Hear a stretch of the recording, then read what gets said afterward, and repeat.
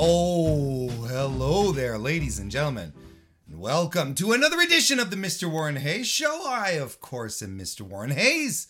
Thank you very much for popping in and listening to this video right here on youtube.com/Mr. Warren Hayes or on your favorite podcast application, wherever good podcasts are consumed. You can consume my podcast, but maybe not that way. Well, anyway, you know what I'm talking about. Hey, if you're watching this on YouTube right now, thank you very much. If this is the first time you're here, well, consider a subscription. That would be awesome. Join. I do live streams every week. It's always a good time. We talk about wrestling. It's fun. Talking about wrestling is fun. I really, really like doing that. So consider subscribing. Also, leave a like. Leave a comment right here talking about whatever wrestling you want to tell you. Here's a topic for you. WrestleMania 32. I want to open up some discussion about WrestleMania 32. Leave a comment. What did you like? What did you not like? What was something that you thought was really awesome? Maybe something that you didn't care for as much. I review WrestleMania 32 in this podcast here, not just WrestleMania 32. I also talk about Supercard of Honor over the Ring of Honor offering as well. That great FTR Briscoes match, which was absolutely amazing. Plus, on top of that, I also talk about last night's, or this week's Dynamite, I should say. It's last night, but this week, whenever you're look, I give it a review as well. So there's a lot of cool stuff to talk about, but I want to hear from you guys. So leave a comment, leave a like, subscribe. Thank you so very much. And if you're listening to this on your favorite podcast app, thank you so much. Reviews, 5-star ratings, likes, subscriptions, follows, all that stuff is fantastic. Very easy ways to show some support. You can also show support, again, on YouTube. Probably the best way is to become a member of the Mr. Warren Hayes Show channel. You get to join me for the members-only live streams that we do. That's always a cool thing. And it's only just for members. So what are you waiting for? And also shows a little bit of support at the same time for me, so that's also cool. You can also follow everything that we're doing over on belltobells.com. That's BETOBELLES.com. Our YouTube channel is youtube.com/belltobells, and our Twitter is @belltobells. Women's Wrestling Wire. If you like women's wrestling, that's the place you got to be. And also be sure to check out my other podcast, which is also available on the Mr. Warren Hayes YouTube channel and podcast spots, which is called Handshakes and Hand Dogs, which I co-host with Sean Taggart as we break down the week in independent wrestling. It was a big week, of course, with the WrestleMania proceedings. So this week's episode had a lot of good stuff in it as well. So look, there's all sorts of stuff you can do. But in the meantime, you want to hear about pro wrestling right now. This is why you're tuning in. So why don't we go ahead and jump right in? Yeah, we're going to ease into things. We got to do. Look, I'm sticking. You can't say that I'm not sticking to my guns on this one here. My New Year's resolution, I'm still on it. I haven't faltered. I'm still there. So again, this week I bring you a nice thing that I'm going to say about Bill Goldberg. Here we go. Warren Hayes has 52 nice things to say about Goldberg. Look, not even The Undertaker could do it, okay? Bill Goldberg still has the longest, dullest WWE Hall of Fame speech. And it's not as if Undertaker didn't try to wrest it away from him. No. Goldberg is still number one. Good job. You did it, champ. Warren Hayes has 52 nice things to say about Goldberg. To the weekly wrestling inspection.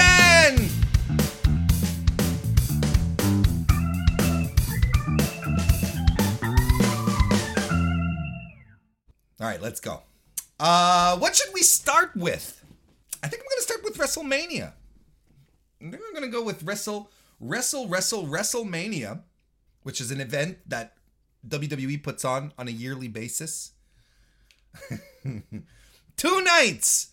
WrestleMania Saturday and WrestleMania Sunday. Don't you dare call them nights 1 and 2. That's bottom barrel. That's pro wrestling stuff.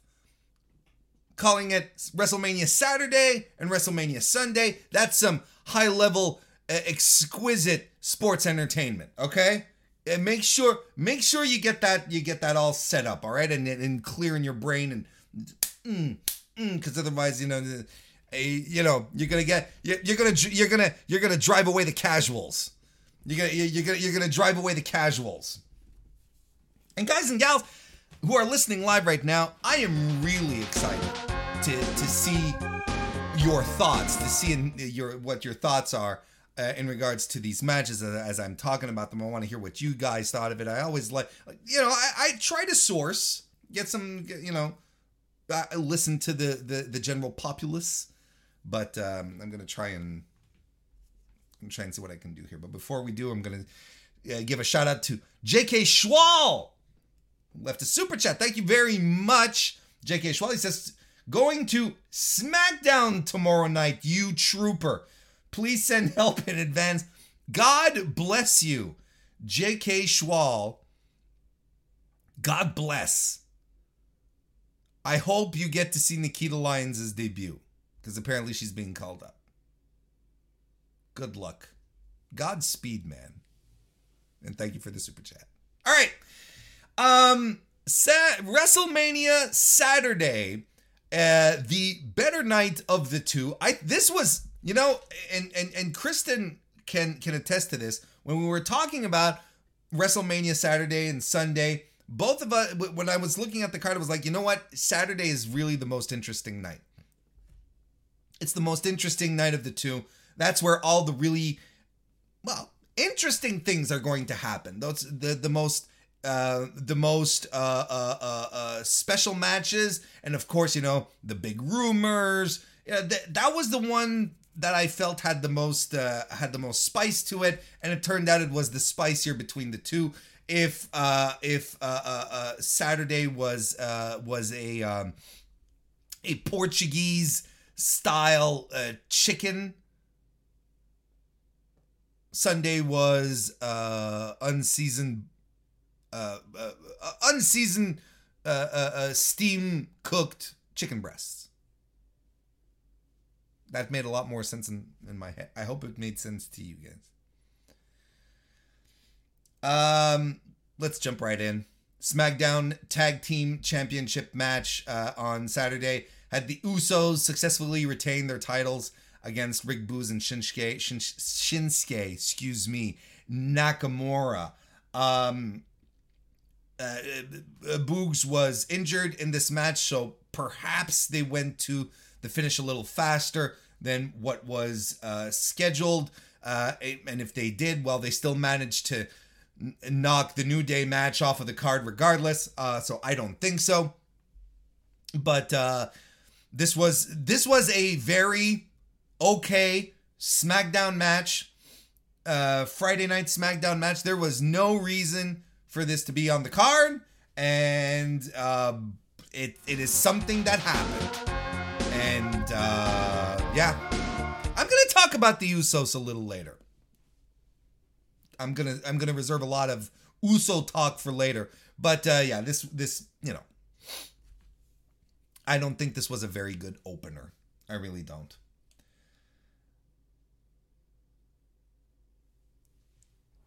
Next match we had was Drew McIntyre defeating Happy Corbin.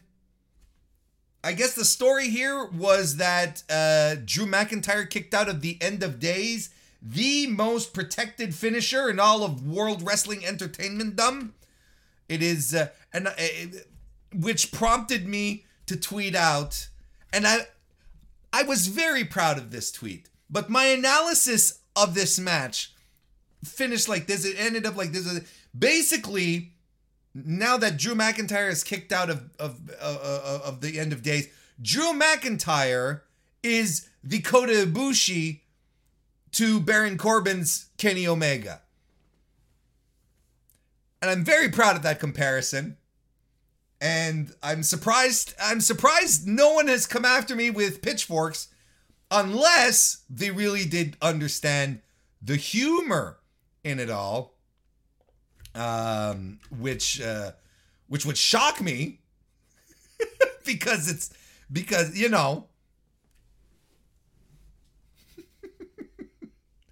I mean, and I mean, this was, again, another SmackDown match. I was looking at this and I was like, where are they? When are they going to turn this up? When is this going to dial up a notch? But it didn't. It was a typical run-of-the-mill Friday Night SmackDown match that we got on the biggest showcase of them all, the stupendous showcase that is WrestleMania's. There was nothing to this, and unless you're really invested in Baron Corbin and his finisher, I guess this is a big deal. Otherwise, you're not. There's nothing here. I'm wondering if they're going to do some kind of weird storyline where Happy Corbin now becomes Miserable Corbin because someone kicked out of his finisher, kind of thing. I wouldn't put it past them. J.K. Schwal will be giving us some live reporting from SmackDown. And there was a sword involved, because we did the sword gimmick where he chops the rope and then the turnbuckles go flying, and I'm like, was this necessary? And I'm telling you, this is, you want to prove to me, let's say you're in WWE Creative, okay? Do you want to prove to me that you have, do you want to prove to me that you do indeed have long-term storytelling? Have Drew McIntyre behead someone by the time the sword gimmick is done. Otherwise, it's all nonsense and posturing. Why would anyone be afraid of Drew McIntyre when he hasn't used the sword, really? Oh, look at him. He can chop things with it. He can chop a top rope. Yeah, but can he kill a man?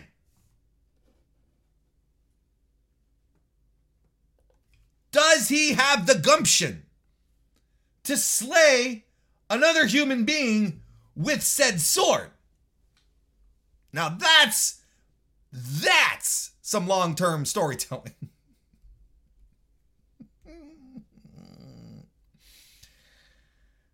And we had Logan Paul and The Miz defeating the Mysterios. Now, first of all, I mean, look, this is a match that happened, all right? Like, I'm not getting into blow by blow breakdowns on matches like these, because it's,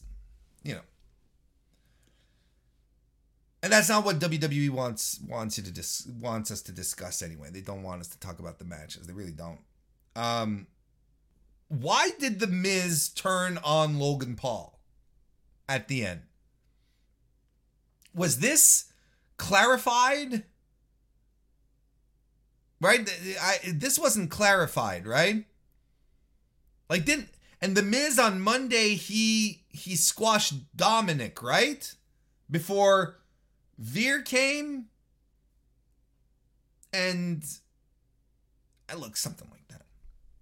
Like, there's something there. It's a little mushed in my brain right now, because I think I'm already putting too much thought into this. But it's like, is The Miz a babyface now because he's turning on Logan Paul, or are we supposed to cheer for Logan Paul because The Miz is the heel?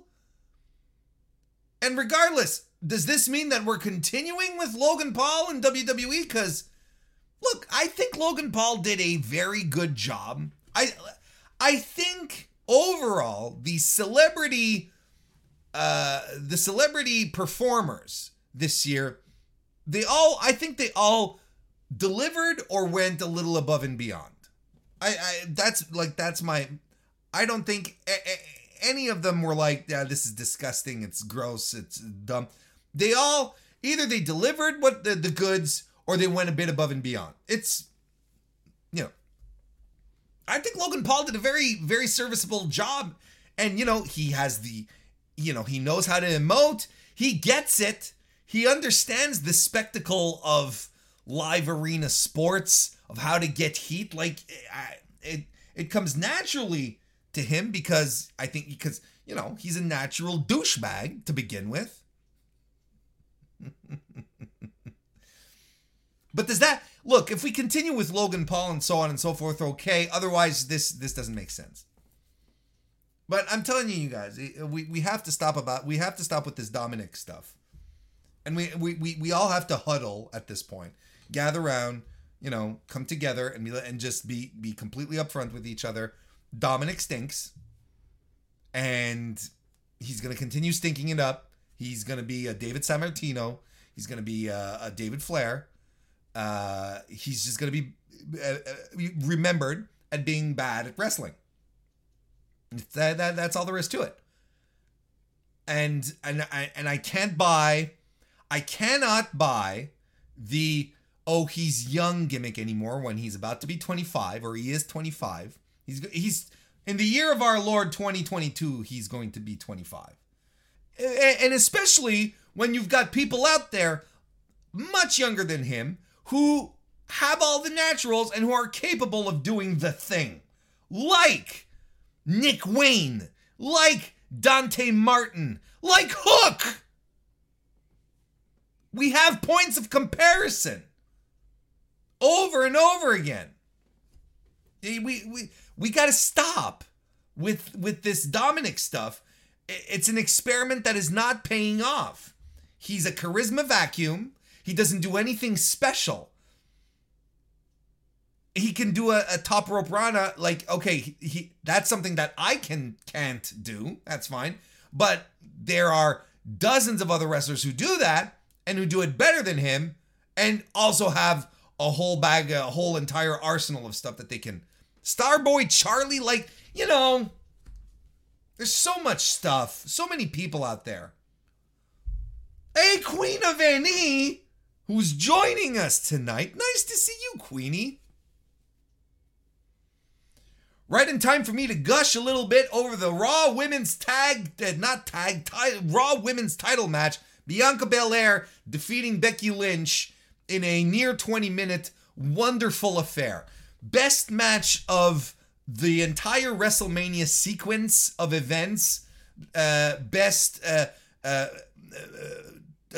top-tier match. Absolutely top-tier match. Hello, Heather. Nice to see you. I think I said, didn't I say hello again? Just a fantastic match. Best match of WrestleMania. Right now, there's nothing. The best match of the year for WWE, absolutely for certain. And if people put this on their match of the year list at the end of the year, you cannot be offended. This was, and you know what? This felt like WrestleMania from the get-go. From the moment Becky Lynch came in that, I guess, that SUV, is that what we consider limousines to be these days? Like big SUV box type cars? Because, man, call me a traditionalist, but a good old-fashioned stretch limo, to me, comes off across a lot more, snooty and rich and bourgeois than, something that I feel I could, I could just roll out of at a car dealership, because that's kind of. But look, the minute she popped out and had this fantastic attire and the makeup, the hair, like something out of Ziggy Stardust, like there you go, and you're like, and she comes out first, and Kristen tells me, it's like, well, Bianca's getting an entrance, right? I'm like, probably. I guess that's why the champ's is coming out first, but the champ already got an entrance. And then they get the drum line in, and then Bianca comes out, and she is over the moon. Like, she has an extra kick in her in her step. She's got a smile etched across her face from ear to ear. You're like, look at this. And she's coming down to the ring in her gear. And I'm looking at her, and I'm like, we knew it from the start, back when we were looking at this woman in NXT. This woman is money. And look at her. Look at everything she's doing. Look at the reaction she's getting.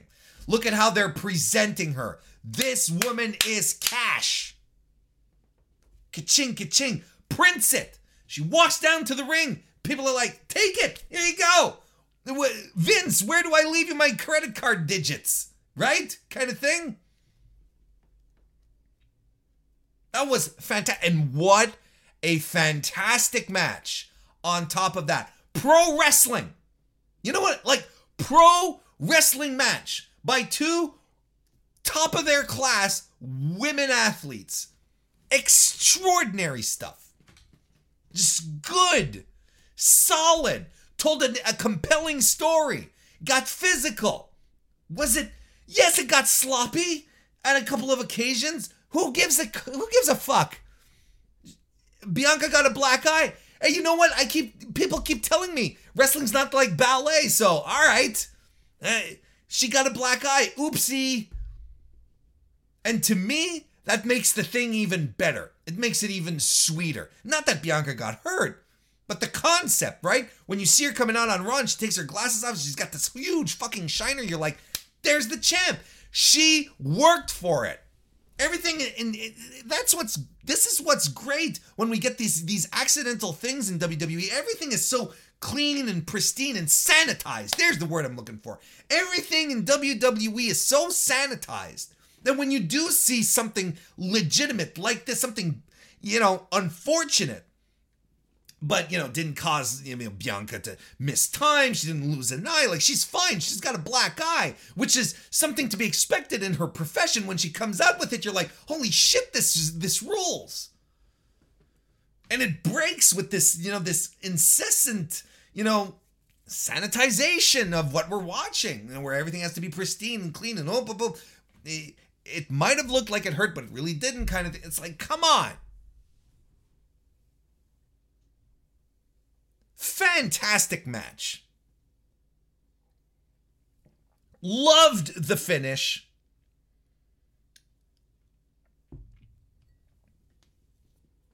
Second WrestleMania win in a row. Second championship win in a row. Second WrestleMania championship win in a row for Bianca Belair. Now the question is, and we're going to get into it with this next upcoming match, do we have faith that WWE is going to push her? And I mean push her. Not give her a couple of title defenses and take it off of her. I mean push her. And that's where my faith stops. Because WWE has proven to me not to trust them. Time and time and time again.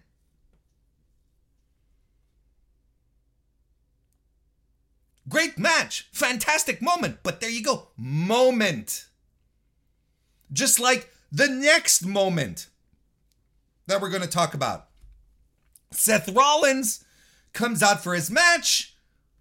There's the suspense. We're wondering what's going on. Is it going to be Shane McMahon? Is it going to be The Undertaker? Is it going to be... What was the other one that was being thrown around? There was another speculatory one that was making me giggle. I can't remember, but it doesn't matter.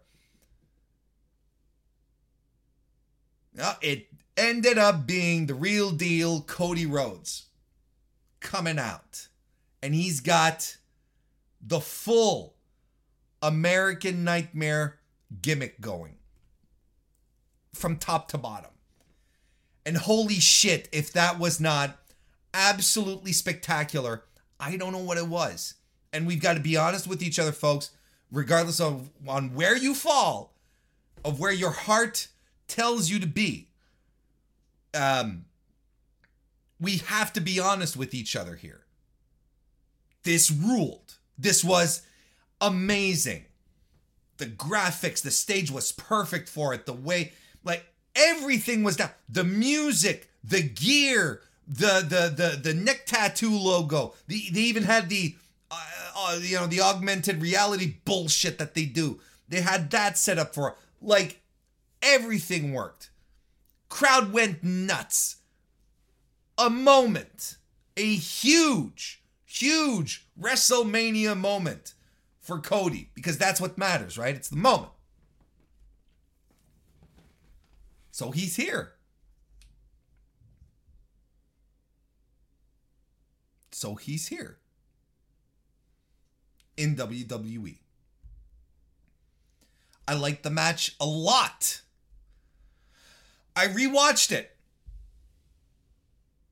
after the fact. Like, I just want to reset, make sure. Was it as, was I off on my first impressions? And I was off on my first impressions. When I watched it, I was like, nah, I feel like it's not that great. But I rewatched it, I was like, you know what? This is very good. This is a very good wrestling match that he and Seth put on. And, the drama in this match, to me, came from the fact, will WWE do the right thing and have Seth put Cody over? Because that's what you do. That's what anyone sensible would do. But being WWE, I didn't know what to expect. Because sensible booking would be like, yeah, the new big debuting star, he goes over.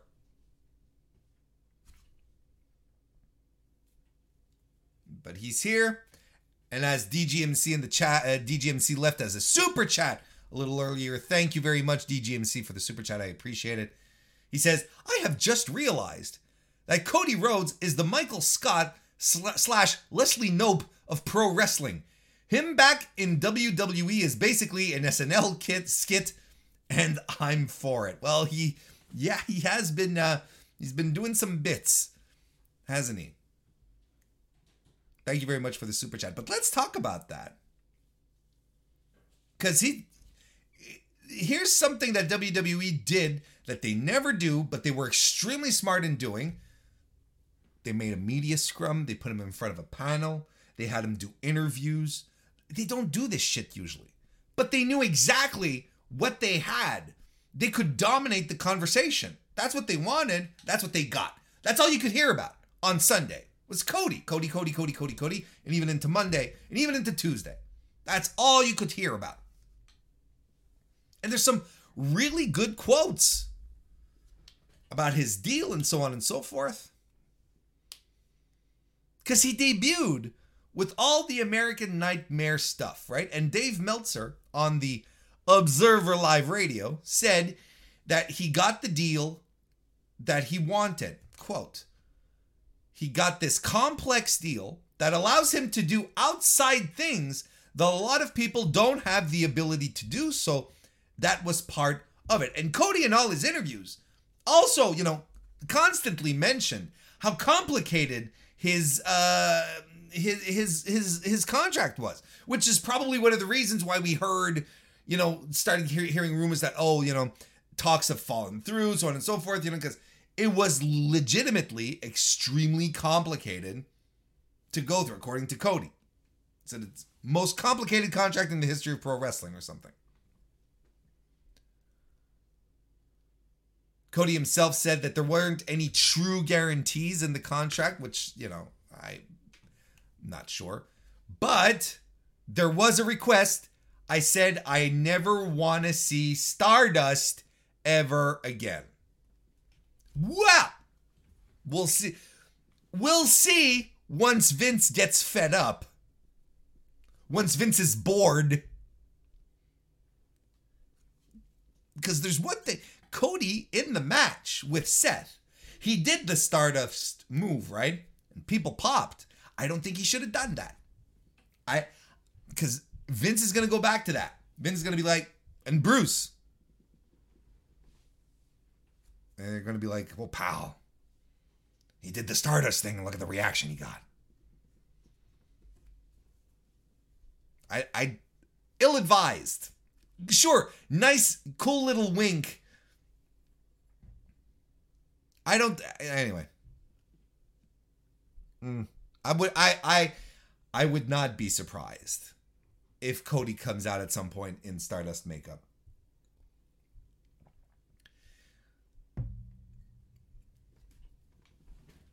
And that's what he was saying, right? Cody, it's complex to get all of this together. Maybe one of wrestling's biggest contracts, which I'm so flattered about. My gosh, I'm so happy about it. I have a child, so yeah.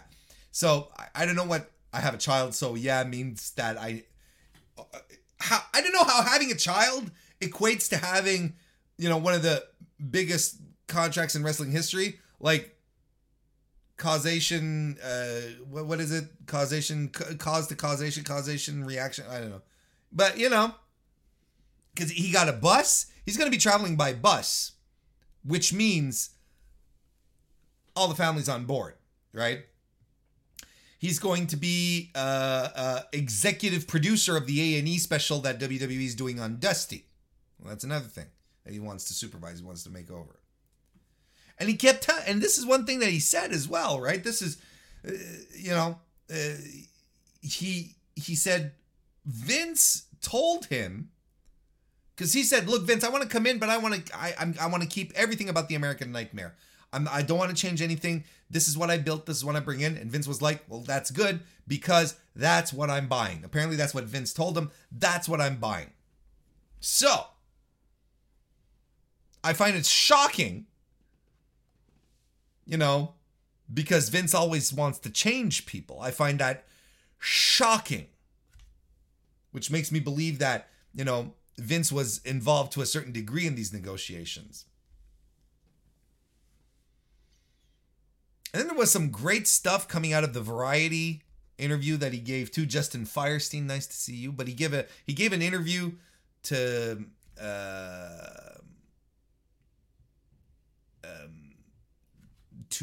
Variety. And one of the quotes that he said here is that I had wrestled everyone, talking about AEW, right? Leaving. I had wrestled everyone I wanted to wrestle there. I truly had.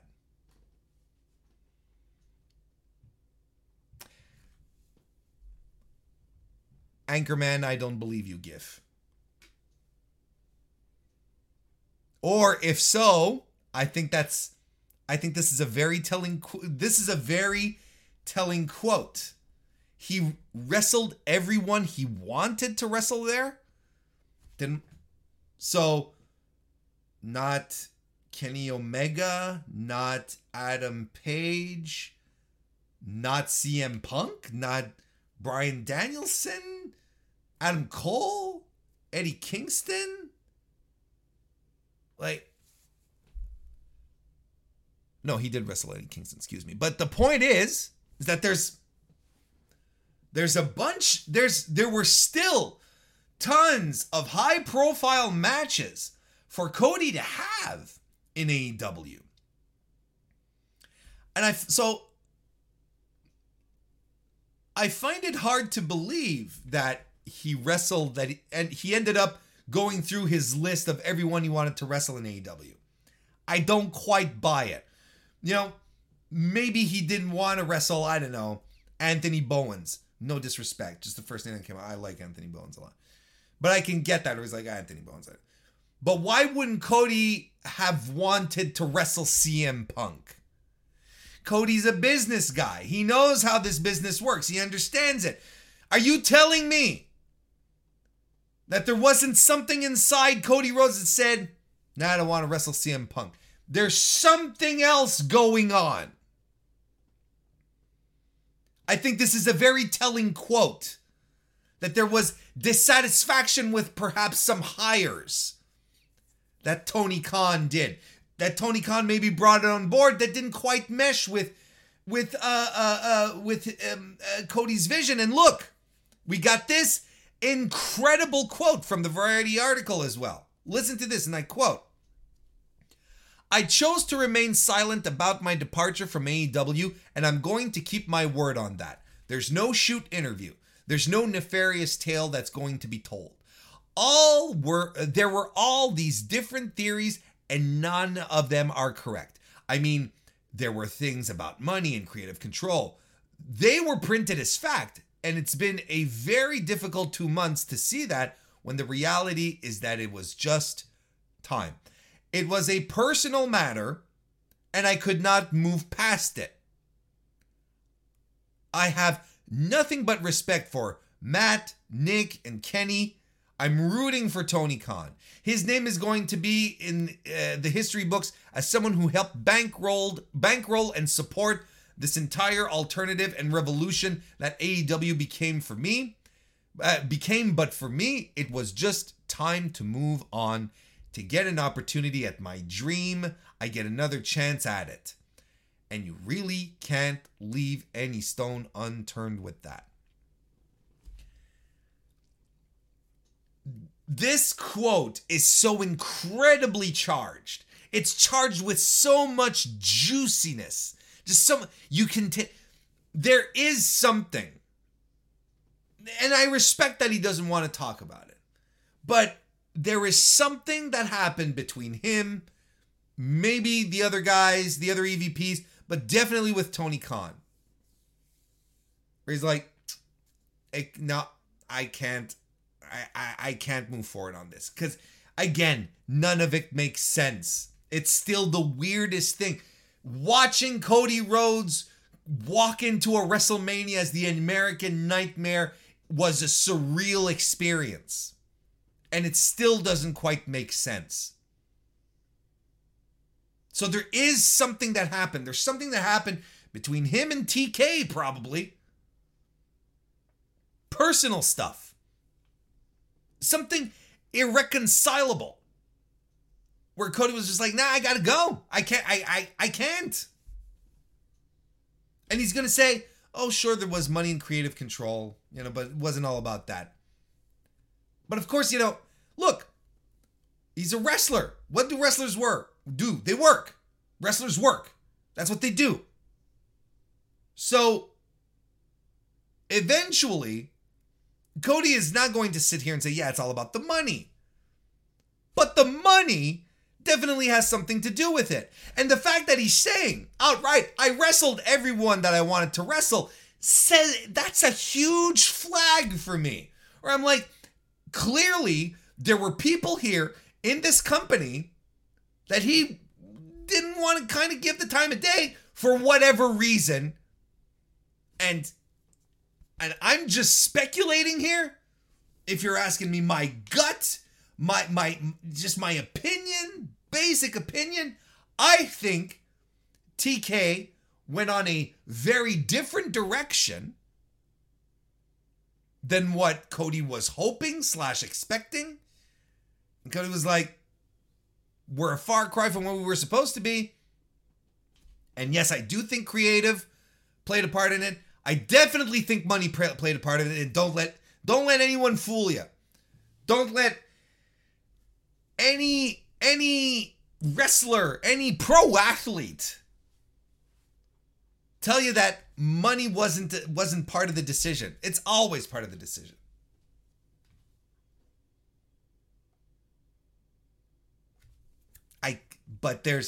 I cannot wait for in 20, 25, 30 years when we start getting the books. I hope I'm still around for that. Hopefully the stroke hasn't landed yet at that point. But I'm hoping very deeply, very profoundly that in a couple of years we figure out what exactly brought him to this decision here. I'm not going to start doing conspiracy theories and so on. That's not it. But there's something here. Something very, very juicy. Something very interesting. And I think Cody left some breadcrumbs out there, especially in this bit of interview. Time will tell.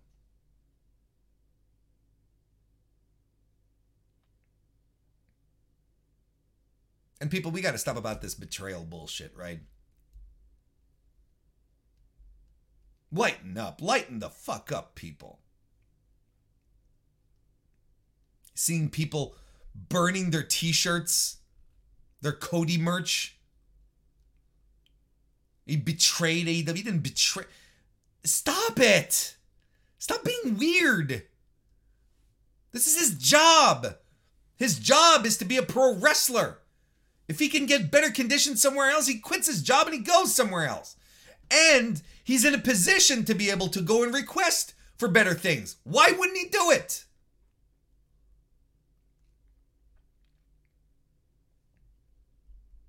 I keep telling you guys, stop caping for corporations. Stick up for the talent. Live for the talent. Those are the people who are putting on the shows, who are working hard to try and make money, that try to get you to buy tickets to come see their shows.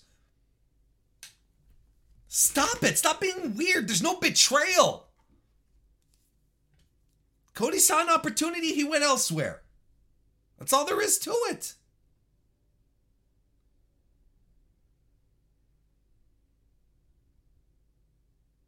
That's really all there is to it.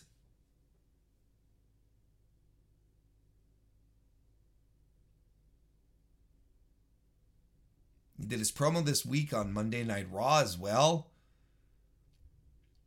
And this is where the test starts right now. Good promo. Here's what I think. I thought the promo that he did on Monday night, we're going to come back to WrestleMania, don't worry. But I think the promo he did on Monday night was very good. And it was a very Cody promo. So that's also very good. Because it wasn't overly scripted, contrived. You could tell. It's just Cody talking as we got used to him, right? Over the past few years. So that's good. Good for him. But the promo that he cut, I feel like I've heard it before. I feel like I've heard it at least twice. I think I heard, or at least variations of, in the build-up to his fight against Nick Aldis at All In. In the build-up, I think, to his match with Chris Jericho early on for the AEW World Championship, right? And I don't buy this stuff, by the way, of him being, oh, what if I would have been a 15-time TNT champion and I couldn't become a world champion? I'm like, dude, this is pro wrestling. Come on, get the fuck out. This is pro wrestling. It's kind of like comic books. You can switch things around and retcon shit, and you can do whatever you want. Like, if the world title was really that big a deal, you could have found any kind of loophole and be like, well, I can contend for the title again. Come on, that shit's bull. That's bullshit, okay? That for sure is a very working answer. Let's put it that way. But I've heard the promo before. The promo that he did on Monday, I was like, it's fine. It's very good. And it's very different from what you get in WWE, period. But I think we're probably, for WWE viewers, it was very. I think it was a very, as far as WWE goes, I think the audience was this was their first contact with this kind of Cody Rhodes, right? And bringing up Dusty and all of that. All right.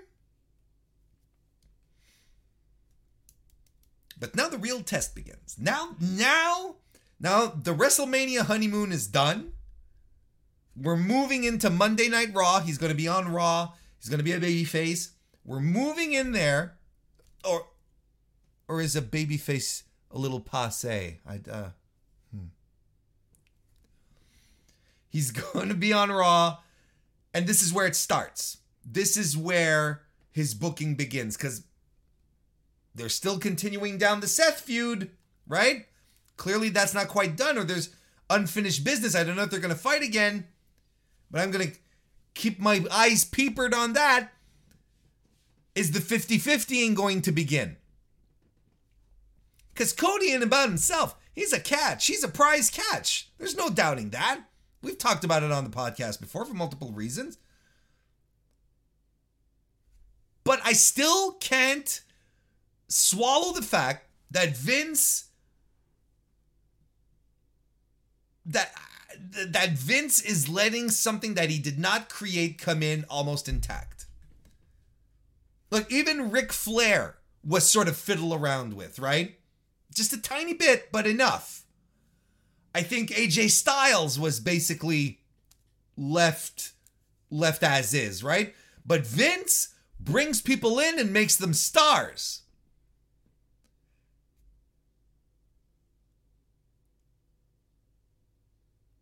Like, I don't know how Vince's ego is going to handle this, because essentially what Cody did was tell Vince, hey Vince, I'm talking years ago, you're screwing me up.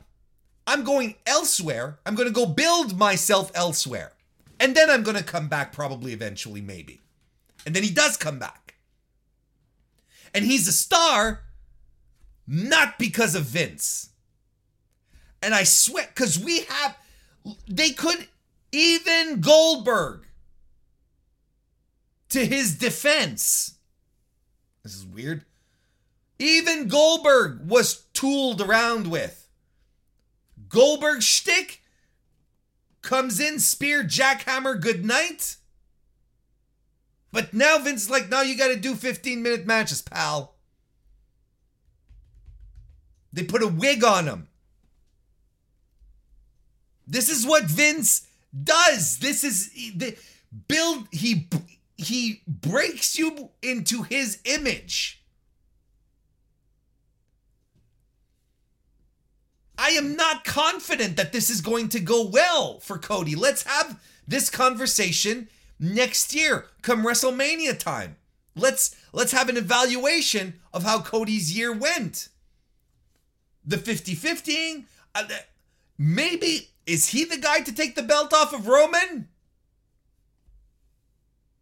Because it wasn't Brock. Who else is it going to be? They've got no one. They've got no one. They haven't built any stars. They had to bring in a star from the outside. Because they've got no one. And isn't this a weird message?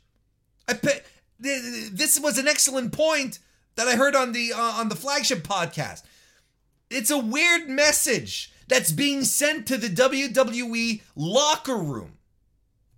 Especially the mid-carders. Well, the people who aren't, Brock and Roman, right? The message that's being sent here is, you can come wrestle for me, but I can't make you a star.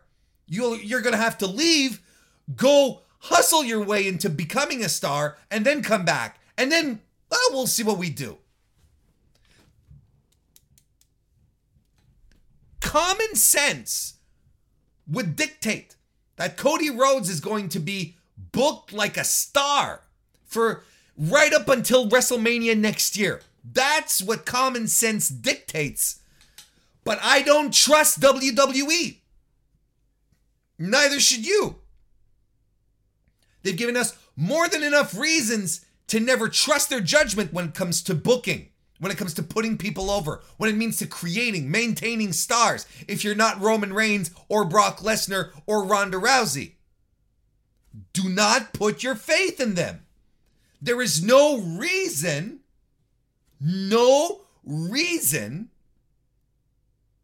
for you to be to have faith in a proper Cody push. And I swear to God, if he gets 50-50 and starts, loss here, loss there, or win here, or win there, and then all of a sudden he's put into a title program with Roman, that's not a push. But we'll see. We'll see how this goes. But I don't have any faith. I really don't. And I will be the first surprised, and I will eat my words. But I don't think WWE is going to do the right thing, because I don't think they know how to do it anymore. WWE SmackDown Women's title, Charlotte Flair successfully defended her title against Ronda Rousey in a boring-ass match. A sloppy, boring, uninteresting match that ended with a weird finish. Hit the bricks. Apparently Ronda is going to be on SmackDown. Could not be less interested. I'm at the bottom of the barrel when it comes to my interest. When it comes to Ronda Rousey. That was bad. The crowd was dead. And then the most delightful surprise of the weekend? With the KO show with Kevin Owens and Stone Cold Steve Austin became a match? And I was sitting down and I was like, Jesus Christ, of course WWE will end WrestleMania with a talk segment and a couple of stunners. Of course, because it's WWE, right? But then I see Austin coming out in gear. And I'm like, oh shit, wait a minute. What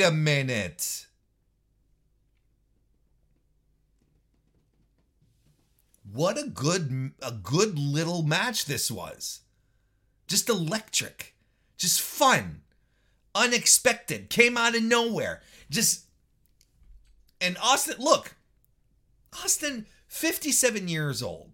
A litany of knee problems, his neck, so on and so forth. Like, not the guy that we cheered for in 97, 98, 99. Like, it's not the same guy, right? But it still hits all the right notes.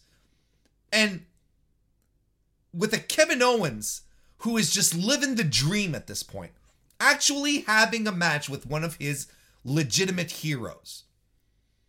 And Kevin is giving him everything.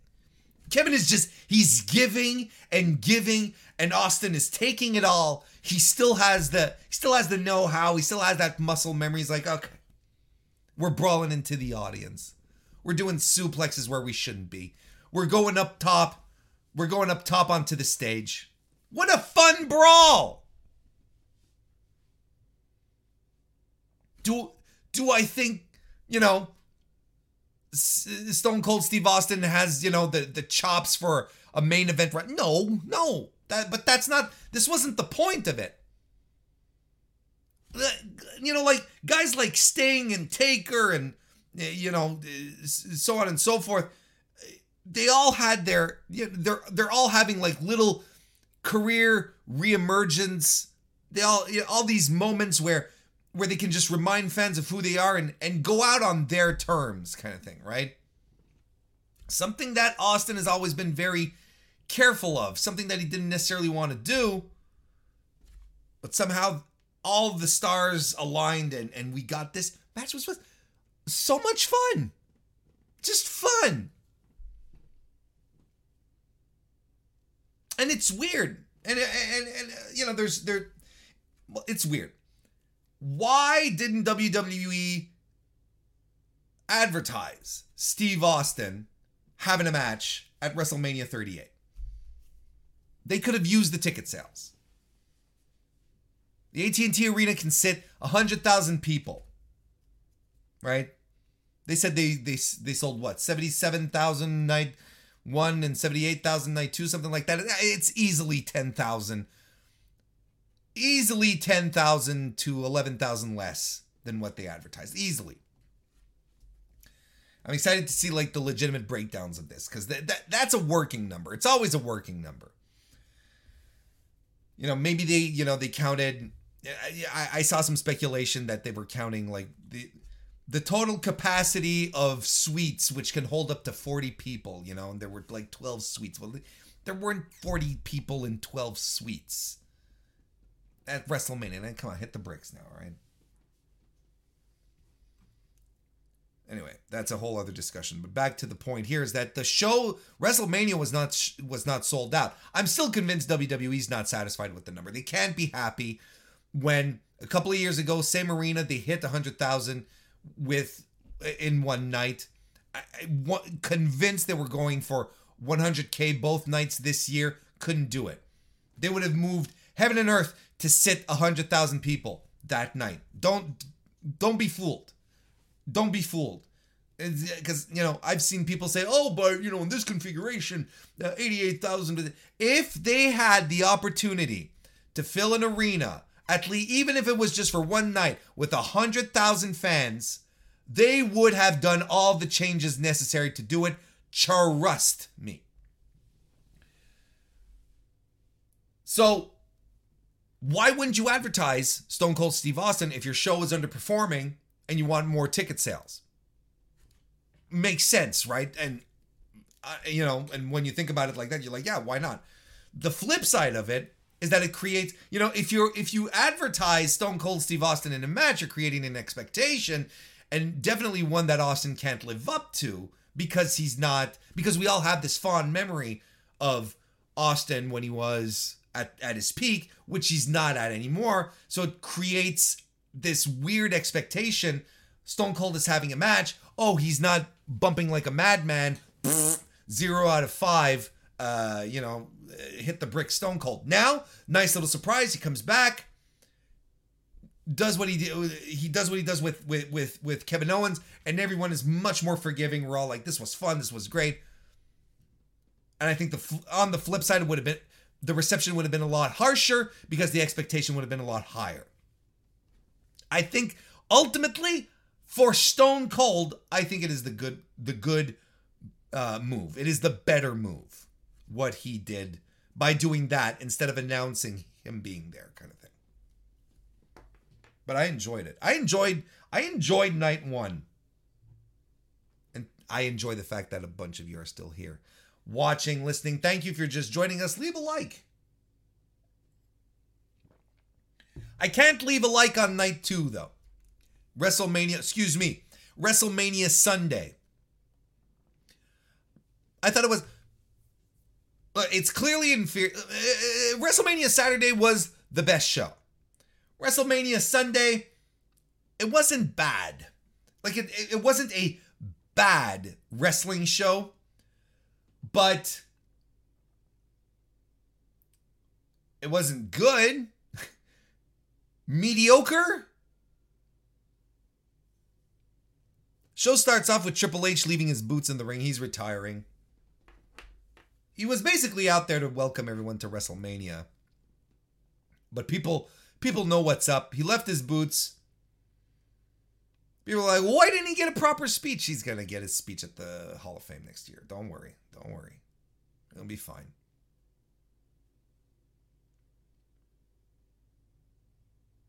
Then we had the Raw Tag Team title triple threat match. RK Bro successfully defending against Alpha Academy and the Street Profits. I am really glad that RK Bro is over with the WWE Universe in a tag team division that is completely uninteresting and does not have any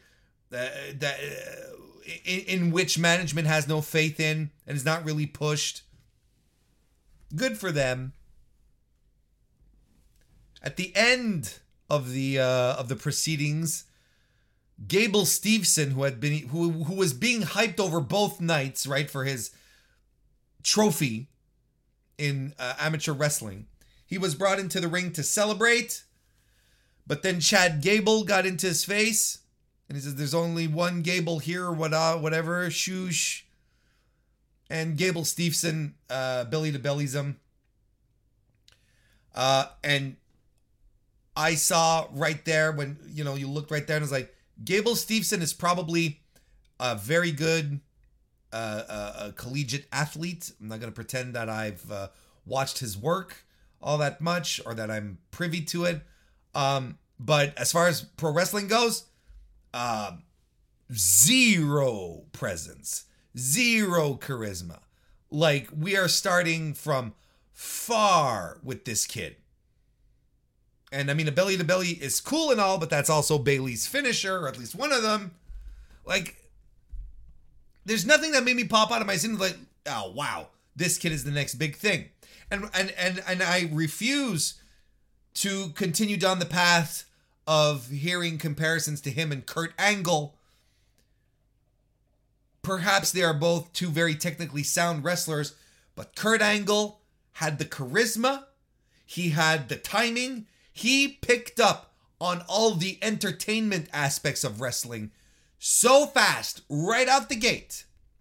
He got it. Remember his first gimmick? The 3 eyes? Gable Steveson couldn't pull that off. Looks like he was a bit deer in the headlights. Maybe not the best moment to debut him, big arena like that. I don't know. But look, debut, what am I talking about? He was drafted on Raw last fall.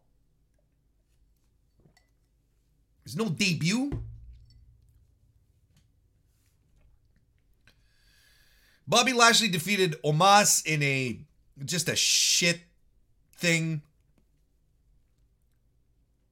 And you know what's frustrating is that there was a video of Omos circulating from Wale Mania a couple of nights before, or Friday night, I don't remember, where Omos is like, he's on stage and he's performing, he's doing a rap, and you're like, why? Look, this guy has personality. This guy has something. Why are we booking him like, you know, a stack of firewood in a trench coat? I don't understand it. Let this guy show some personality. I'm sure it'll work. Good for Bobby Lashley to get a WrestleMania win, but this was shit. And we get the Anything Goes match. Johnny Knoxville defeated Sami Zayn. I enjoyed this for what it was. I thought it was fun. And you know what? It's one of these moments where I'm like, and I had another moment like this weekend when I was watching Effie's Big Gay Brunch on Saturday morning. I was like, man, sometimes we need to chill the fuck out when it comes to pro wrestling, and we just have to, you know, enjoy it. Just have some fun. Just have some fun. And I think sometimes we take it too seriously. And I say that to myself as well. You know, I'm guilty of that. But this was fine. It was, you know, amusing. I didn't laugh the whole way through. And I'm absolutely not as enthralled as some people were like, well, this was so fun, and if you didn't like this, you don't like fun. I mean, you can't, you know, opinions and your feelings about something can be a little, you know, nuanced. You know, there's some, you know, it was okay, but there was some things that made me laugh. The hand made me laugh. Instead of me going here and like, why was there a giant hand at ringside? And it's like, it was perfectly positioned and the camera angle was great, so that I was surprised when the hand appeared, and I was entertained for that moment, you know? People are weird, man. Sometimes they're really fucking weird. I enjoyed it. I thought it was fun, and I'm convinced that this match was produced principally by Knoxville, the Jackass guys, because it was not WWE comedy. WWE stinks at comedy. This had that Jackass little finesse to it for a couple of things. You know, the groin kicker and the mouse trap. I thought this was fine. It was stupid. And if anything, I would like... Here's the thing. Collecting my thoughts here. See a lot of people poo-pooing on this. See a lot of, fellow commentators, pundits poo-pooing on it. And I can't help but wonder if these same commentators, these same fans who poo-pooed on this, also poo-pooed on the Stadium Stampede match, which was collectively another whole bunch of nonsense, where in one case we get giant mouse traps, and the other case we get, people being drowned in pools only to be resurrected a few minutes later. You get horses, glasses of milk, being run over by golf carts. Like, it's all nonsense, just approached in a different way. So, if you're going to go, woo, Stadium Stampede, but then go, Johnny Knoxville, I think you need a bit of consistency here. Because it's the same level of madness, you know what I mean? The same level of absurdity. You had mascots involved. Look, that's all I'm saying. And Sami Zayn is great. Let's not forget, like Conrad pointed out, Sami Zayn is great. And he was also an underlying factor to the success of this match. Probably one of the funner, and especially on an evening, on a WrestleMania Sunday night, that you're clasping, because you weren't entertained by Bobby Lashley and Omos. You just weren't. If you were, you think you were, but you weren't. I'm telling you. When you're grasping for entertainment, this works. It's fine. Naomi and Sasha Banks defeated Carmella and Queen Zelina, Liv Morgan and Rhea Ripley, and Natalya and Shayna Baszler to become the new WWE Women's Tag Team Champions. And this is Sasha's first WrestleMania victory. Congratulations to her. In a nothing match that was not great. And what else am I going to say? I'm happy for Sasha. I'm happy for Naomi. Boy, oh boy, are they ever leaning into this weird kinkiness between Rhea and Liv now. They did, with the masks and Liv coming out with the whip and everything. I'm like, wow, okay. This is different. I don't hate it. Unlike Edge versus AJ Styles, which I thought was a bummer of a match. And I don't understand Edge anymore. And I think, see, this is why I don't have, this is why I don't have faith in Cody's booking, because of what they're doing with Edge. The purple lights, the long ass promos, and look, we're back at it on Monday now that he has Damian Priest. And this match, folks, let's gather around. Let's be honest with each other, okay? Let's be honest. Not being, necessarily mean, but let's just be honest. This match was boring. It was boring, okay? Dull.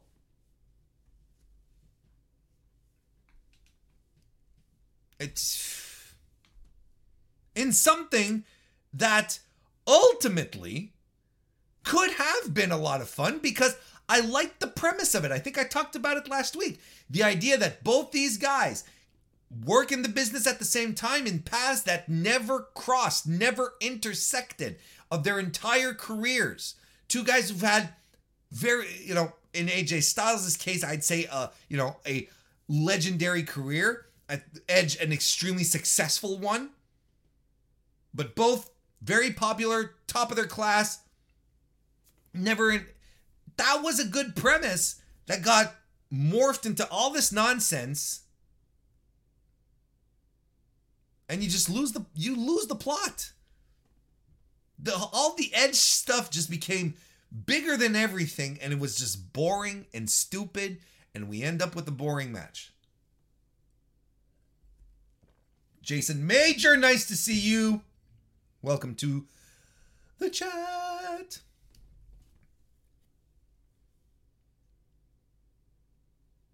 Ridge Holland and Sheamus defeated the New Day. Now, this was the match. This was supposed to happen the night before, and for some reason was cut for time. So they shoehorned it in here, and the video packages recapping this feud lasted longer than the match. The match clocked in at 1:43 seconds, and they had 2 minutes of video packages and another 2 minutes of entrances. This was bullshit. And on top of that, this is what I don't understand. And again, one of the reasons why I have no faith in Cody being booked properly. What do you do here if you keep showing the grotesque video of Big E landing on his head time and time and time again? Why would you do that if not to put your baby faces over? But yet, because it's already hard to watch, right? You don't want to see Big E crack his neck again. You don't want to see him break his neck over and over again. Unless the baby faces are going over. But guess what? Such good heat, pal. You can't even have... And the baby faces come out with gear inspired by Big E's gear he was wearing the night he won the WWE Championship. but they don't go over. Fuck you, audience, and your feel-good moment. We gotta get over the pugnacious Butch. He's such a spark plug. Such bullshit. This is why I don't have faith in this company for doing anything right. I don't.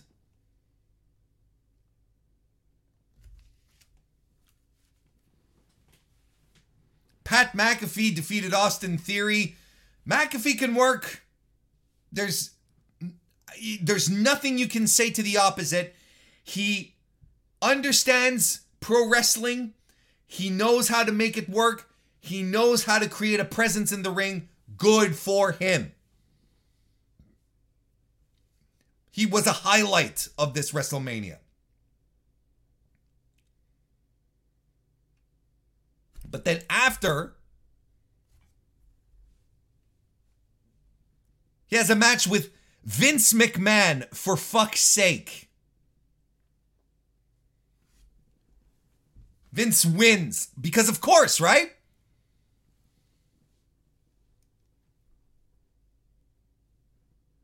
But then you kind of see it coming. When when Vince is celebrating in the ring with Austin Theory, you kind of know Stone Cold's coming out, and he does. And Vince looks worried, which he should be. And he tells Vince, no, we're going to drink a beer. And Vince is like, oh, really? Cool. And I'm like, Vince, why hasn't Vince figured this out yet? He should not share drinks with Stone Cold in the ring. It's never happened. And of course, Vince takes the legendary stunner. The stuff of legend. Vince could never sell a stunner, but goddamn, pal, is this it? Is this the, like, if I'm gonna not sell a stunner, I'm gonna not sell it in the most legendary way possible, because holy shit, bounces up, loses his footing, bounces off the ropes, and Steve catches him and is fat. And I thought the way he landed, the way his legs sort of collapsed, Vince's, he tore his quads again. He tore his quad. Just a beautiful disaster. That was fun. And you give a little bit of Stone Cold on night one, you give a little bit of Stone Cold on night two, so no one feels cheated. It's good, you know? Austin celebrating with the beers, having the time of his life. Good for Austin. Good for Stone Cold Steve Austin having this very cathartic experience. Good for him. And the main event, Roman Reigns won the WWE title, WWE Universal Title Unification winner takes all match. He is now the champ.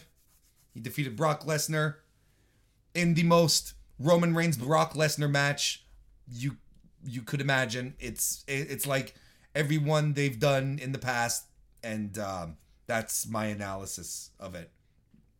It was a very tepid main event.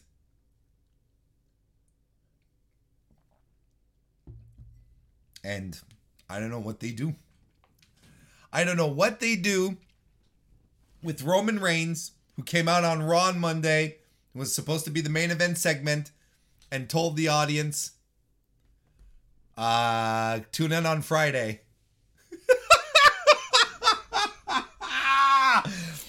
This company, man.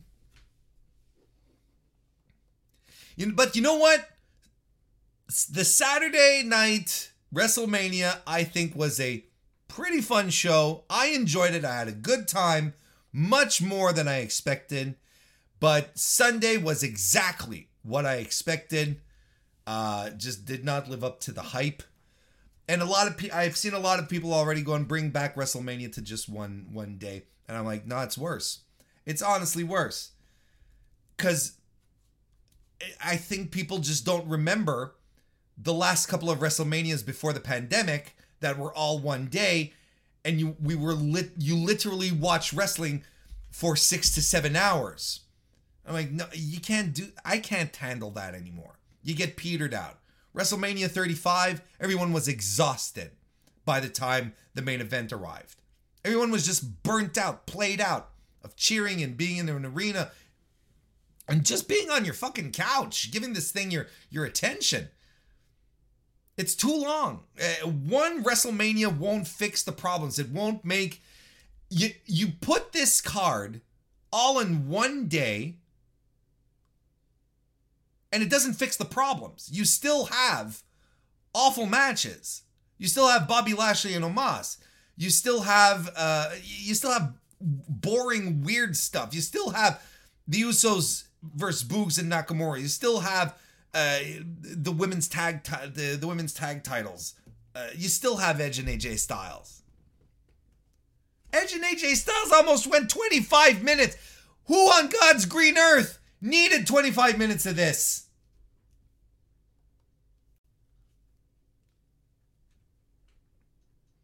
Then Conrad says he went to WrestleMania 33 and was there for hours. It doesn't fix the problem. I like the 2-night formula. I really do. I think it's much more digestible. It's easier to watch. 2 times 4 hours. I can handle that. 8 hours? Hit the bricks. Super Card of Honor.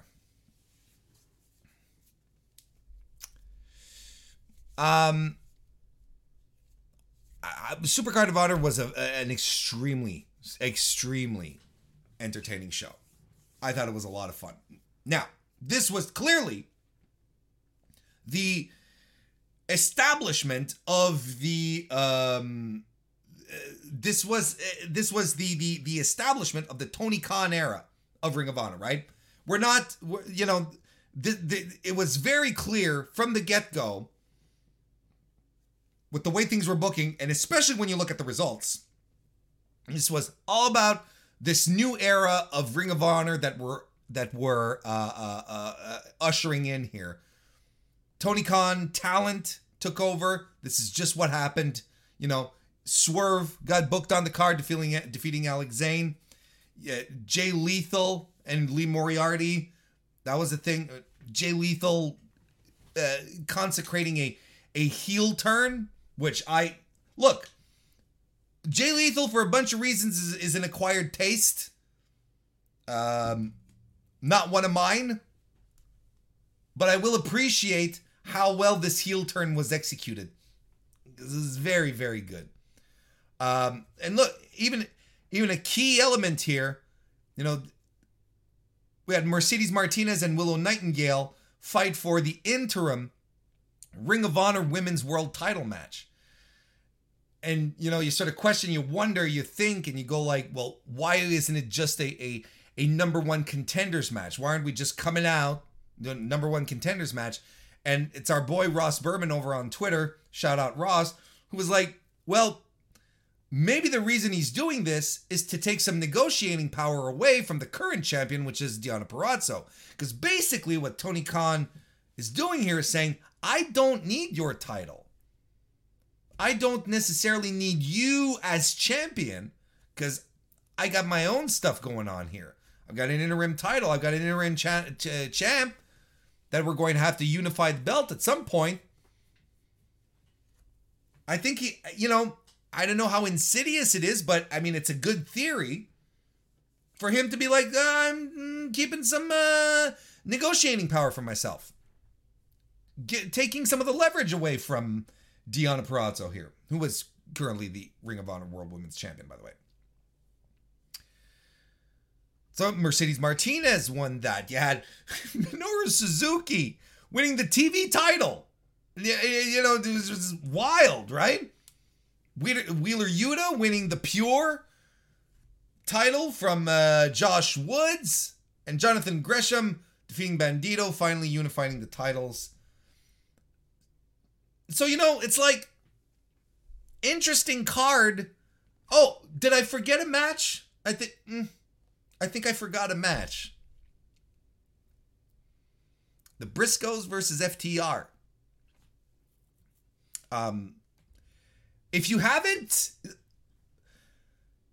I don't know if you heard the hype for this match, but you should believe it.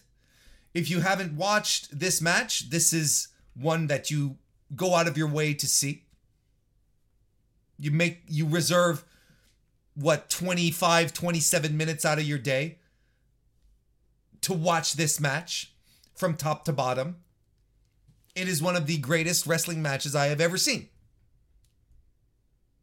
I was out of my seat screaming at the conclusion of this match. Kristen can vouch for that. An exciting, dynamic, pitch perfect professional wrestling match. And you know what made it work even on top of that? The crowd, man. The audience was so into it. They were nuts. They were eating everything up. A comparison that I think a lot of people will get is, how much the crowd added to Hogan vs. Rock, right? How much the crowd was a part of that story and helped elevate that match. Same story here. Just electric from the get-go. The wrestlers were into it. Dax Harwood was so into it that he jumped off the apron and went into the audience, started high-fiving people. The match had started at this point. But that's how hype this crowd was for it. And it just added so much energy and importance to what we were watching. And I was like, this is what we missed during the pandemic era. This is it right here. Every moment, every move mattered in this match. Nothing was thrown away.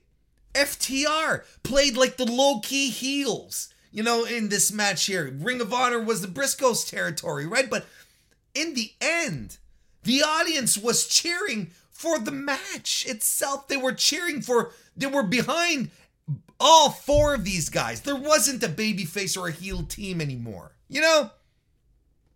We get so many things. I mean, even if I walked you through it, it wouldn't properly render justice to this match here.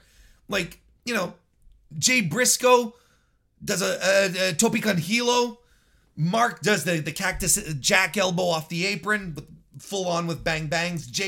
He bleeds early on. We get a great sequence eventually that leads into the redneck boogie. We get the powerplex by FTR. The Briscoes try to do the big rig, but I think it's Cash who eats it and he kicks out. Great brawl on the floor, DDTs, DVDs, and there's a suplex. Mark Briscoe suplexes Dax Harwood from inside the ring. He's on the apron and he lifts him out, up and over the ring and onto the floor. They just fall off the apron in a fucking insane spot. And then Mark Briscoe goes ahead and he corkscrews, or was it Jay? No, I think it's Jay. No, it is Mark. Corkscrews off the top rope onto Cash.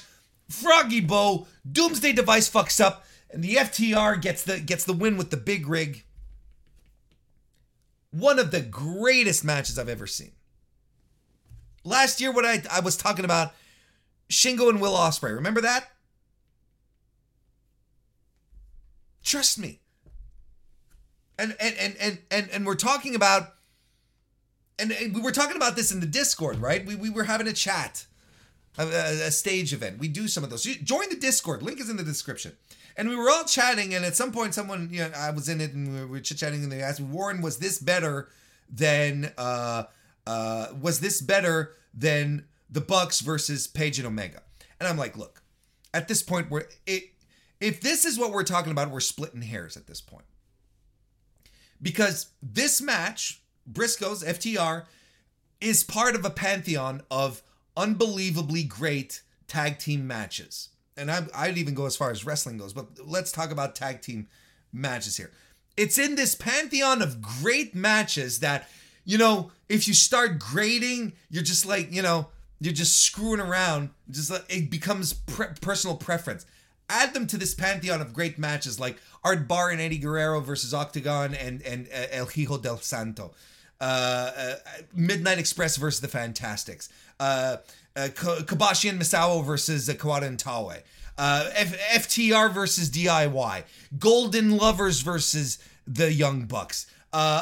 Page and Omega versus the Young Bucks. Like this group, this exclusive group of high level, unforgettable tag team matches. This is where it belongs. It is so amazingly good. And I swear, if you haven't watched it, you go out of your way to do it. This is the kind of match that reminds me why I watch pro wrestling and I love pro wrestling, because when it's able to make me feel like that, keep me on the edge of my seat, drag me into it, I love it. And it can only be done by top tier, head of the class talent. Like Mark and Jay Briscoe, Cash Wheeler, Dax Harwood. Fantastic work all around. And don't get me wrong, the Super Card of Honor was a good card. I think there's a lot of people who are overshooting it. I think there's a couple of missteps on the card. Maybe there's a couple of things that aren't that, that lack a little finesse. Let's put it that way. I think Suzuki and I think Suzuki and Rhett Titus wasn't exactly that. It wasn't a great event, but the main event was amazing. I thought Wheeler Yuta and Josh Woods was very good. I thought the women had a good match. Jay Lethal and Moriarty was also, there's a lot of good. Want to say hello to Jason PS3 and El Gato Pollo Loco. Welcome to both of you. But the question, right, moving forward is, now we're under new ownership. How is this all going to synergize? How is all of this going to come together, right? With Tony Khan. He made it very clear. He owns Ring of Honor. It's not an AEW thing. But yet there's a lot of crossover with AEW. There's a lot of business aspects to this that I'm very curious about. Because, well, we didn't mention it, but let's talk about it. Samoa Joe showed up at Ring of Honor for a huge surprise, right? And I love Tony Khan for this kind of stuff where he's so excited and he's stoked and he's such a dork. He's a dork like us, and I love him for that, where he's like, yeah, I say it in the most lovingly way possible, right? He's like, you gotta love it for that kind of stuff. But he's sitting, Samoa Joe appears at the end to sort of chase off Sanjay Dutt and Jay Lethal, who are attacking Jonathan Gresham and Lee Moriarty, and it's fantastic stuff. And then, Samoa Joe is all elite. So there's going to be crossover. How much crossover is there going to be? How much synergy? Oh my God, he said the synergy word. But, how much of this cohabitation is going to happen with AEW and Ring of Honor moving forward? Tony Khan said Ring of Honor doesn't have a TV deal right now. Samoa Joe said he's, going to show up on All Elite. They've continued, they've continued the Jay Lethal Samoa Joe angle from Supercard on Dynamite this week. Jonathan Gresham said that, he might end up on AEW to defend the title, or so on and so forth. Wheeler Yuta is an AEW talent, But he was there with the pure title. Of course, FTR again, but we'll talk about that in a second. But so I'm curious as to how this part of the business works out. No TV deal. I still think that eventually Tony Khan is going to. I think the Ring of Honor model is probably going to be pay-per-view only, probably a monthly pay-per-view moving forward. That's what I was expecting them to convert into, and I still think that's what you do at this point. I don't think we'll see if if a TV deal materializes, good for them, but I feel like we might see more of a monthly pay-per-view thing. And with the show that they just put on here, I think there's a lot of goodwill moving forward. I think people will be excited for the next Ring of Honor show, which is what your show's to see, right? And as I said, a lot of the talent that went over, maybe aside Jonathan Gresham, they're all AEW / Tony Khan people, right? Mercedes Martinez, Yuta, Swerve.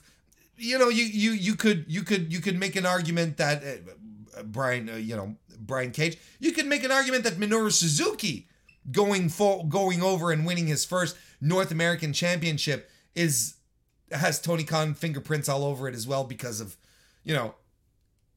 how he wants to treat the Forbidden Door and all that business.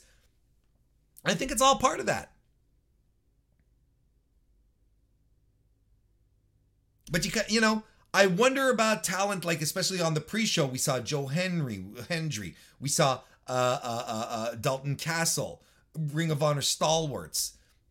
Are they being given a looking at, or what's the deal here? Like, I feel weird to think about Ring of Honor moving forward without having a Dalton Castle involved in one way or another. You know what I mean? Because he's part of the fabric of it. And Tony he's sensitive to that. He's hip to that at the very least. I know he understands that kind of stuff. It's like bringing back the old Ring of Honor titles, right? With the old logo. That's a very wrestling fan type of thing to do, right? It's like, I'll bring back the belts that I prefer. But that's what Tony Khan is. He's a message board geek at heart. Again, all lovingly. I much more appreciate someone booking wrestling that has been a fan, a true to form fan, a geek, rather than having suits in a corporate office, thinking, well, this is what we know. We need to synergize with this thing because this plan, and we're doing cartoons, and we need to, make the toys work. You know what I mean.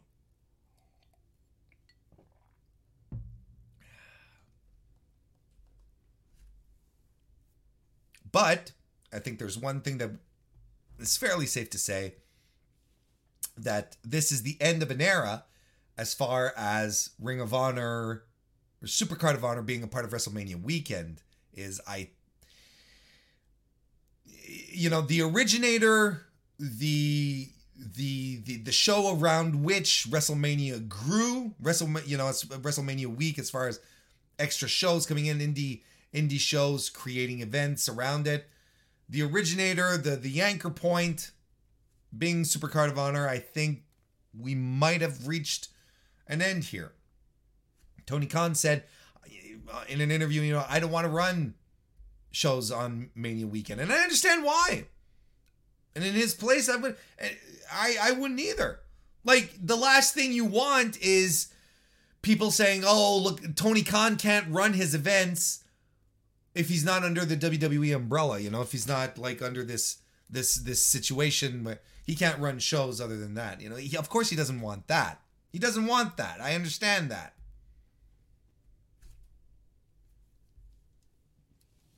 Double or Nothing weekend is becoming a thing. The GCW setting up camp there in a couple of weeks.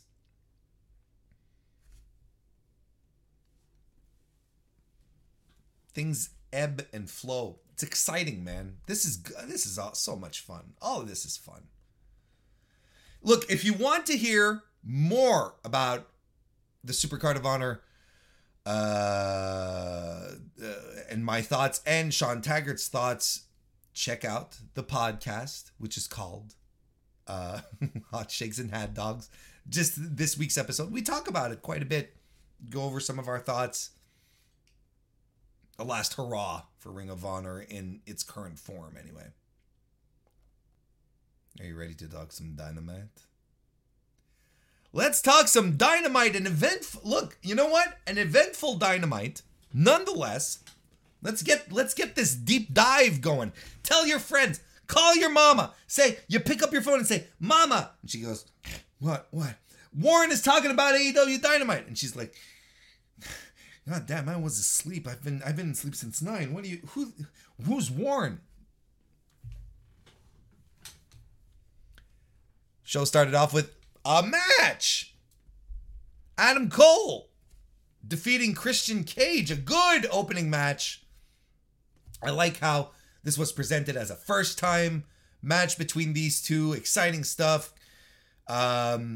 Christian Cage leapfrogs over the corner post to flying body slam Cole on the floor, which is a cool spot.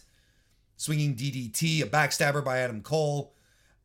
Cole also hits an anti-air super kick on Christian Cage, who follows up with a spear. Cole avoids the kill switch by getting into the ropes and tangling himself up. And as the referee is trying to break them apart, boop, thumb to the eye of Christian Cage. Hits the boom. We're donezo. Adam Cole wins. Good little match. Christian still going strong.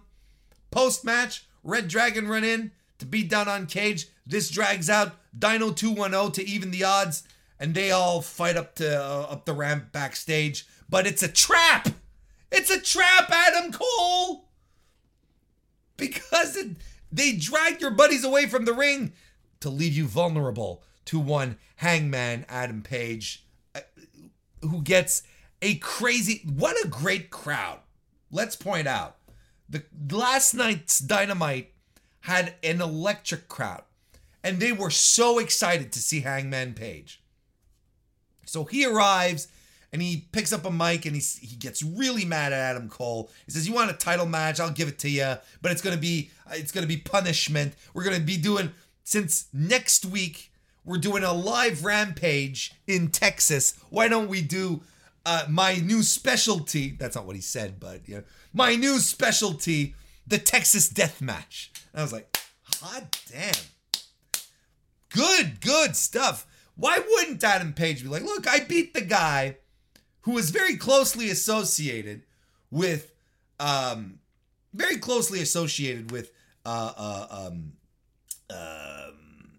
Texas Death Matches. I beat the guy. I can take you, Adam Cole, you shorty. Adam Cole is 6'2".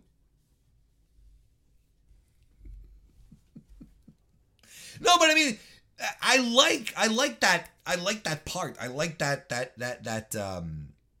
little thing. It's like, I've done this, beat this guy. I can definitely beat you doing this. Good. And why not get excited for a live Rampage? Good stuff.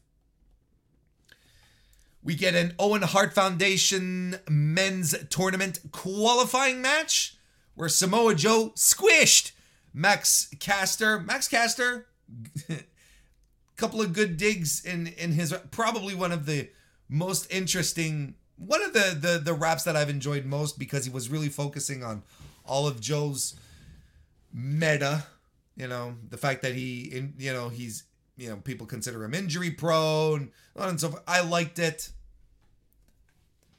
Ends with a muscle buster. Glad to see the muscle buster back. So Samoa Joe qualifies. Post-match, we got Jay Lethal and Sanjay Dutt who pop up on screen. Lethal says he tried to call Joe over and over again, but Joe never picked up because he only picks up the phone for billionaires. And I was like, oh snap! They should call him the Samoan Gold Digger. And I'm like, oh, that's not great. Not a very good dig, but B+ for effort. And they said that next week in New Orleans, they have a present for him, a present that he will never forget. So we'll see how that starts going forward. Now, backstage, we get a promo, not a promo, but a little segment with William Regal. And he's next to a TV monitor, and he's like, he's touching it, and he's like, why is it busted here? You know? And I'm like, I like it because at that point, none of us know what's going on. Why is he so intrigued by this? But anyway. And he says he's excited that Wheeler Yuta has impressed him and impressed Bryan Danielson. But now Yuta has to impress Jon Moxley, the hardest of the three to impress. So he's going to have a match against Jon Moxley on the Rampage this Friday. And Moxley says the forecast for Friday is bones cracking like thunder and raining blood. And how can you not absolutely love Jon Moxley when he pulls out his violence poetry? I fucking love it. And that's what we're getting this Friday. We're getting these two. Now, no spoilers, because I refuse to. And I've been scooching away, but I did see a lot of reactions. Obviously, Rampage already taped, it's in the can.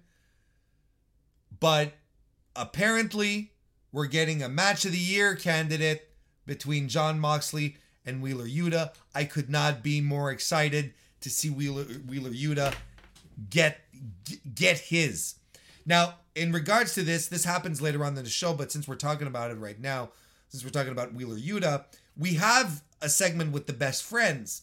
And Chuck Taylor is talking with Yuta, and he's saying, you know, man, and Yuta has the pure title on his shoulder. Not one of these fuckers in Best Friends tells Wheeler Yuta, congratulations on your title, pal, on the pure title, you know, that has a long lineage of extremely competent professional wrestlers. No, they don't say a thing. None of them. No, you've got Chucky T, sexy Chucky T instead, saying, you know, man, we let you crash on our couch and we've paid for the tights that you're wearing, which kind of popped me. That was a great line. You know, there's no reason why you can't be the best wrestler by being part of us. And then Trent goes off on him and he says, I don't like you. And, you know, wait till you see what I do to Danielson this Friday. And I'm look at these ingrates. Look at these, you know, why don't you be our friend, Yuta? Well, the first thing that a friend would do, like to Yuta, would be like, congratulations on your title, champ, right? But no, instantly, Chuck Taylor goes, I let you sleep on my couch. I paid for those tights. What about Yuta, man? What about Yuta? It's bullshit. I think I am all for Yuta kicking those dudes to the curb. Hit the bricks.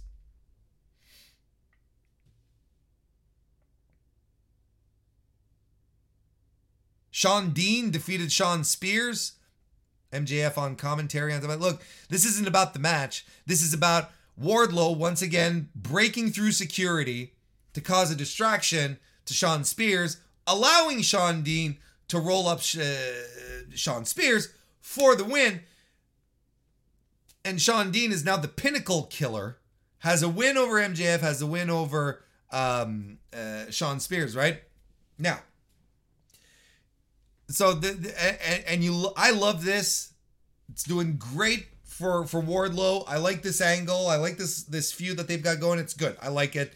Wardlow wants to get his hands on MJF. MJF is being a chicken shit about it. Love it. Have you noticed, though?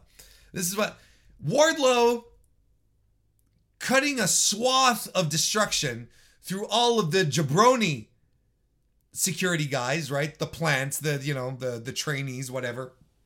Right up until he gets to the actual security of AEW on ringside, where those guys are like, nah. So at least You know, he's not burying the actual security, which is smart. We get footage of earlier today of Eddie Kingston, Ortiz, and Santana beating the shit out of the Jericho Appreciation Society. And for some reason, Eddie Kingston grabs a TV monitor and hurls it at him. And the monitor that we were talking about earlier that was broken in the interview area. And I don't know if that was planned or not. I like to think that Eddie went rogue and decided to do that because it ruled. Then those three guys hit the ring. Basically to say, you know, that it's on site, right? That Eddie, you know, he'll come after you, Jericho, if you're with your wife and kids. You know, the 2.0 guys, if you're with your wife and kids, it's on site, we're coming for you. Daniel Garcia, I know where you live. Jake Hager, keep running, you son of a bitch. Like, fantastic. Fantastic stuff. They challenge the Jericho's Appreciation Troop to a trios match next week. I like it. Jade Cargill cuts her definitive promo. Now, there is not enough people out there right now singing the praises of how fantastic a promo this was. This is next level Jade. This is the one that makes believers out of the unfaithful. This is it right here. Everything about this promo she was in control with. This is not the Jade from 8 months ago. She is with Mark Sterling and she is in control of everything. Eliminating tropes like letting her manager do the talking for her. Like Mark gets in a couple of words, but then she grabs the mic back and says, no, this is how this is going. And at some point she's even like, Mark, give me space. And I'm like, oh fucking shit. I don't think anyone does anyone grasp how great this was? Because Jade's thing is that she's in control. She's a baddie. Like she, you know, explain the definition of what a baddie is. She has her baddie section. That's fantastic. But this is what she is. She's in control. She's the master of this division. She's the face of the women's division. She's the champ. And she's telling her manager, the guy who handles her business, a man, essentially, right? A white dude. She's telling him, dude, give me space. I'm doing my thing. And I'm like, and I saw people out there saying she doesn't need Mark Sterling anymore. And I say, au contraire, mon frère. She continues to need Mark Sterling so that she can treat him like a geek. Exactly like that, because what does it do? It elevates her. And that's what a manager's job is for. It's to put talent over. Now, if Jade is cutting these scathing, passionate, full of personality promos like she's doing, and in the meantime, subverting our expectations when it comes to her relationship with her manager, this is chef's kiss. This is legendary territory. Amazing promo, just outstanding work, and all the elements were there to make her seem like the biggest star in the world. And that's what Mark Sterling is serving as a purpose right now. He's the sniveling, we're doing this kind of thing. And when she tells Sterling it's time for him to move back, what does Mark Sterling do? Yeah, he moves the fuck back. Brilliant. She's not going to let anyone tell her what to do. She's going to take the space that she requires. She's going to move away, everyone. This is my moment, my time. Fantastic. The subtext, the body language, everything was there. Brilliant. One of the best damn promos I saw.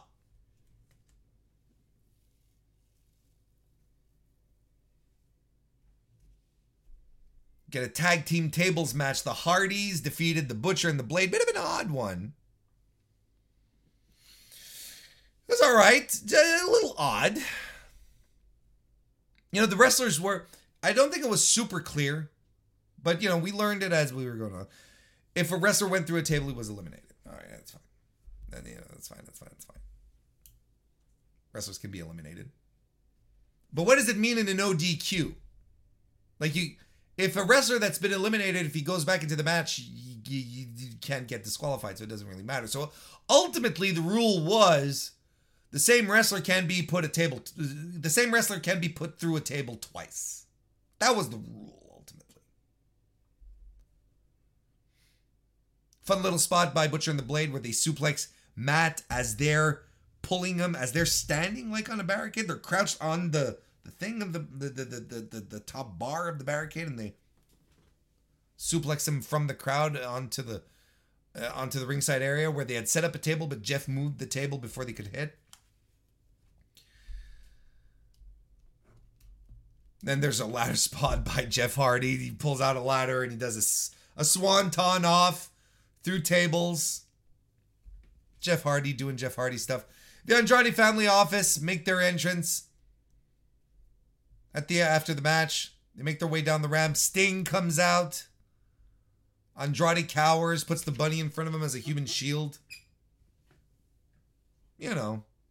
Heel stuff. No Darby. Just Sting. Okay. We get a couple of quick promos backstage. Christian is mad because he's pouring water in his eye because he got poked. Jungle Boy cuts a promo, and so does Thunder Rosa and Nyla Rose, doing a little back and forth thing, setting up a match for Battle of the Belts, and also reaffirming the stance that Vicky Guerrero is useless. Plus, we get Jamie Hayter and Toni Storm picking at each other, and I'm like, oh, we're not wasting any time on this one. We're going straight in. We're not gonna build. Tony Khan's like, nah, son, we're doing this now. He knows what he's got on his hands. He knows what the crowd reaction is going to be here. Plus, two extremely talented women, both extensive wrestling and training in Japan, in Stardom specifically. Let's go. This is the one. When Toni Storm was hired, this was the one I was like, this is the match I want. Her and Jamie Hayter. Jamie's likely going to lose, but sometimes it's not about the destination. It's about the journey. And I'm excited at the prospect of this match. We get an Owen Hart Foundation Women's Tournament qualifying match where Hikaru Shida defeated Julia Hart. Basically, Julia Hart using dirty tricks in this match to try and win, sending the Pillman and Griff backstage to hit the Bricks boys. She misses a Twisted Bliss. Shida hits the spinning knee and a Falcon Arrow. She advances in the tournament. Post-match, Serena Deeb tries to knock some Shida out with a chair, but Shida's ready. The kendo stick. Stalemate. This story is far from over, folks. Shane Strickland, the man called Swerve, he's backstage. They're chatting up his presence at the Grammys. Of course, Strickland is at the Grammys looking like $1 million. Why? Because he's a superstar. I've been telling y'all this for weeks at this point. This is the guy AEW wants to be their crossover star. Because it works. He works. This is the guy you push. This is the guy you want on the red carpet looking like $1 million.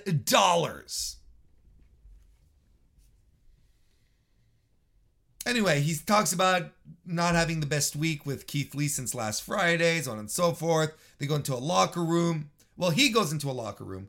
He gets ambushed by Ricky Starks and Will Hobbs. But then Keith Lee comes in and everyone starts brawling until Lee puts Hobbs through a wall. Fantastic.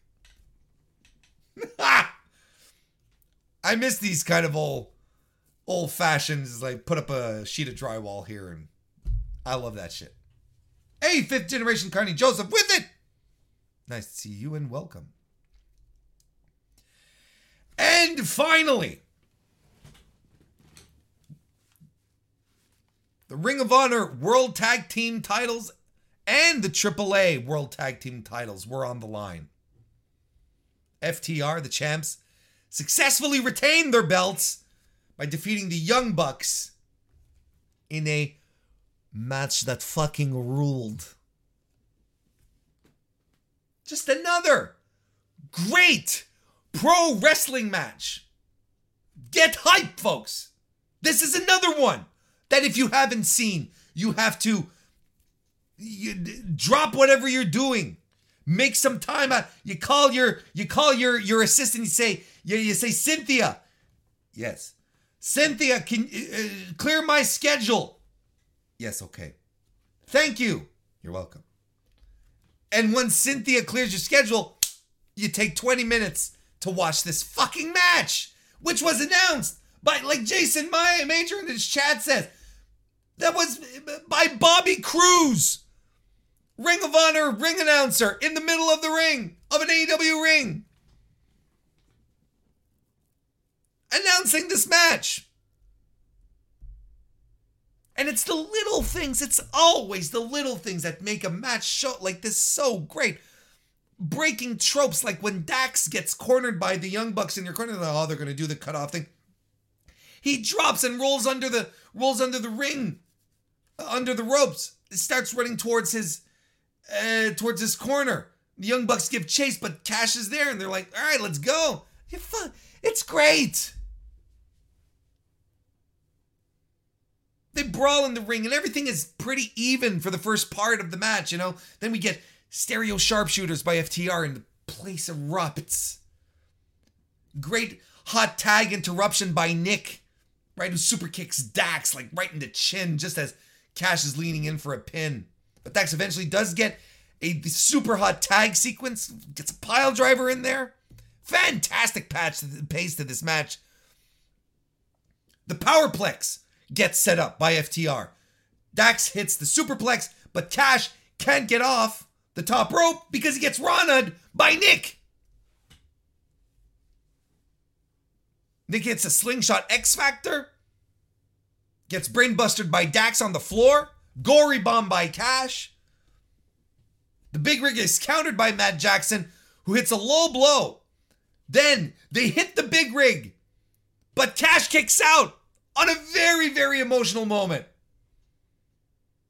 The Bucks go for more bang for your buck. There's belt shots. The champs are still alive. You get a BTE trigger. They cover. Cash's leg falls onto the bottom rope. Rick Knox counts 3, but he's like, wait, no. In a moment of lucidity where Rick Knox shows a modicum of competency that he's in control of his wrestling match. He goes, no. Foot was on the rope. I discount my pin. We continue the match. Place erupts.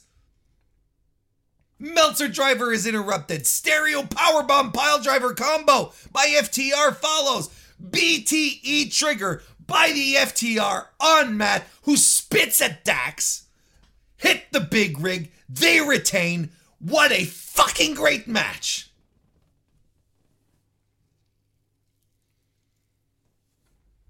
Not even a full week. And FTR put out 2 classics.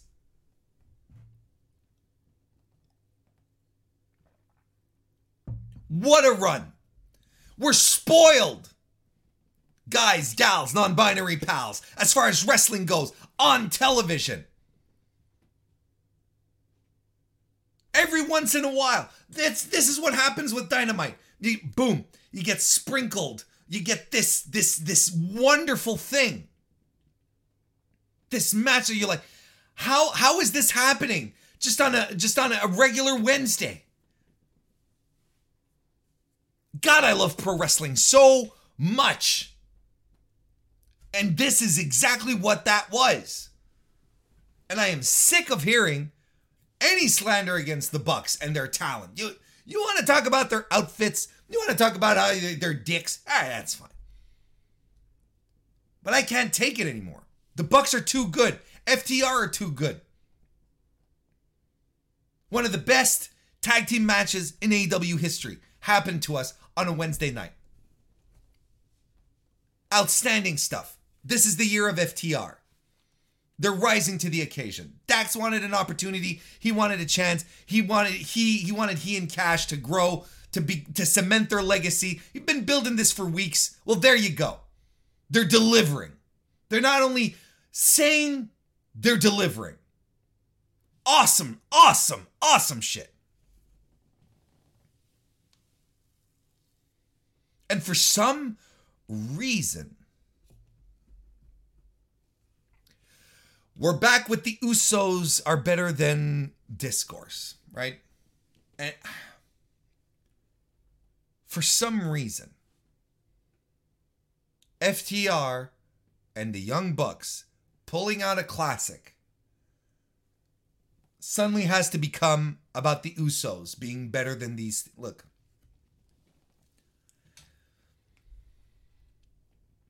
The Usos are an extremely talented tag team, and we know they are. Why? Because we've seen moments of brilliance from them. We absolutely 100% have.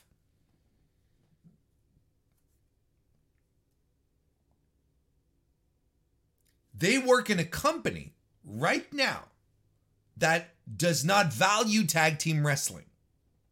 That doesn't care about tag team wrestling. So, pray thee, how are the Usos these days supposed to amaze and befuddle us with their amazing skills if they're not given the opportunities, the production, or even the high caliber tag teams to pull it off? Because let's not forget the very high produced nature of WWE matches. It doesn't just it's not the wrestlers that sit around and come up with stuff. These things are produced. You can do this, you can't do that. This is your time. This is what we need to accomplish. When is the last time I feel like we don't know how good the Usos are or can be. I don't think we do. And proof positive, or at least, look, maybe not proof positive, but bear with me. As I was seeing all this discourse going around, I dropped into Twitter and I asked my very knowledgeable timeline and said, look, I don't want to add any oil on any oil on the flames, right? Just tell me, when is the last time you saw a truly great Usos match? Keyword, great. And I swear, most people told me Hell in a Cell against the New Day, which is a match from 2017, right? A classic. But that's a long time ago. And people will generally say, well, the Usos and the New Day always have great matches. Sure. Sure they do. Because probably the New Day is the only other, real tag team outfit that they have. Maybe outside the Viking Raiders right now. The Viking Raiders were never given the time of day. On Maine. So I'm looking at all of this. And I don't even know what the point of comparison is. Because I don't know how good the Usos are, because I feel that they're stunted in WWE. I think that because of the nature of tag team wrestling in that company, because of the nature of how matches are produced, I don't know how far the Usos are capable of going. I don't think I've seen it. I don't even think they've seen it. I think we've seen hints of brilliance, which is why a lot of people latch onto it. And I myself would easily say, extremely talented tag team. But as it stands right now, right now, in the past 5 days, I have seen 3 absolutely mind-blowing tag teams put on classic matches. One match being one of the greatest matches I've ever seen. And the Young Bucks do consistently great matches. I don't know what to tell you. I think the discourse is, like most online discourse when it comes to wrestling, is kind of skewed and lacks the big picture. And I think the big picture here is that the Usos aren't in a position where they can grow. They're not wrestling in a company that allows them to spread their wings. You know what I mean? And I think that's a shame. And I think that's where, ultimately, I think that's where the discourse should point. It's like, we haven't seen the best the Usos can give. I really don't. I think they can deliver on a much higher level that they do. I sincerely believe that. Because we've seen those little nuggets of brilliance from them. I don't know if they ever will.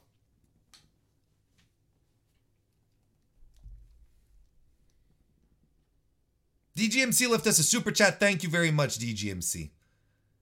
He says, the Usos are a tag team, but the Bucks are an act. I think I might follow up with your next point here. It says, it's like comparing a quarterback that can throw to a quarterback that has been allowed to throw and scramble at a high level. That kind of makes sense to me. Yeah, that kind of makes sense to me, because you have I think there's one team that's been able to just shine on so many levels, and one which is a little more utilitarian.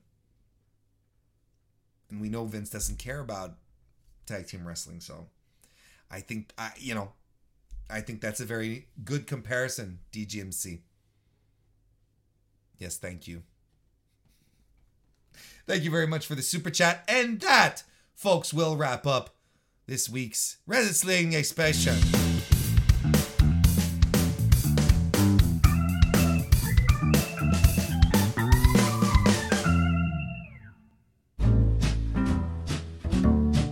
No, come on. Did I really not kill the music at all? There we go. That's how you kill music.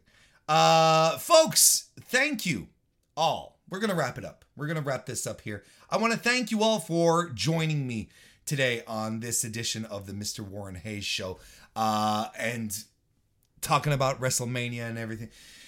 Hopefully, we'll be able to get more nitty-gritty into news bits and more analysis as the weeks as now we get into a little more of a rest area period. Not as everyone's taking a breath after WrestleMania now. So next week, hopefully we'll have more, less matches to talk about and maybe more goings on, more business stuff. I'm excited for that. But you know what? I enjoyed today's show. I hope you enjoyed it as well. I had a good time.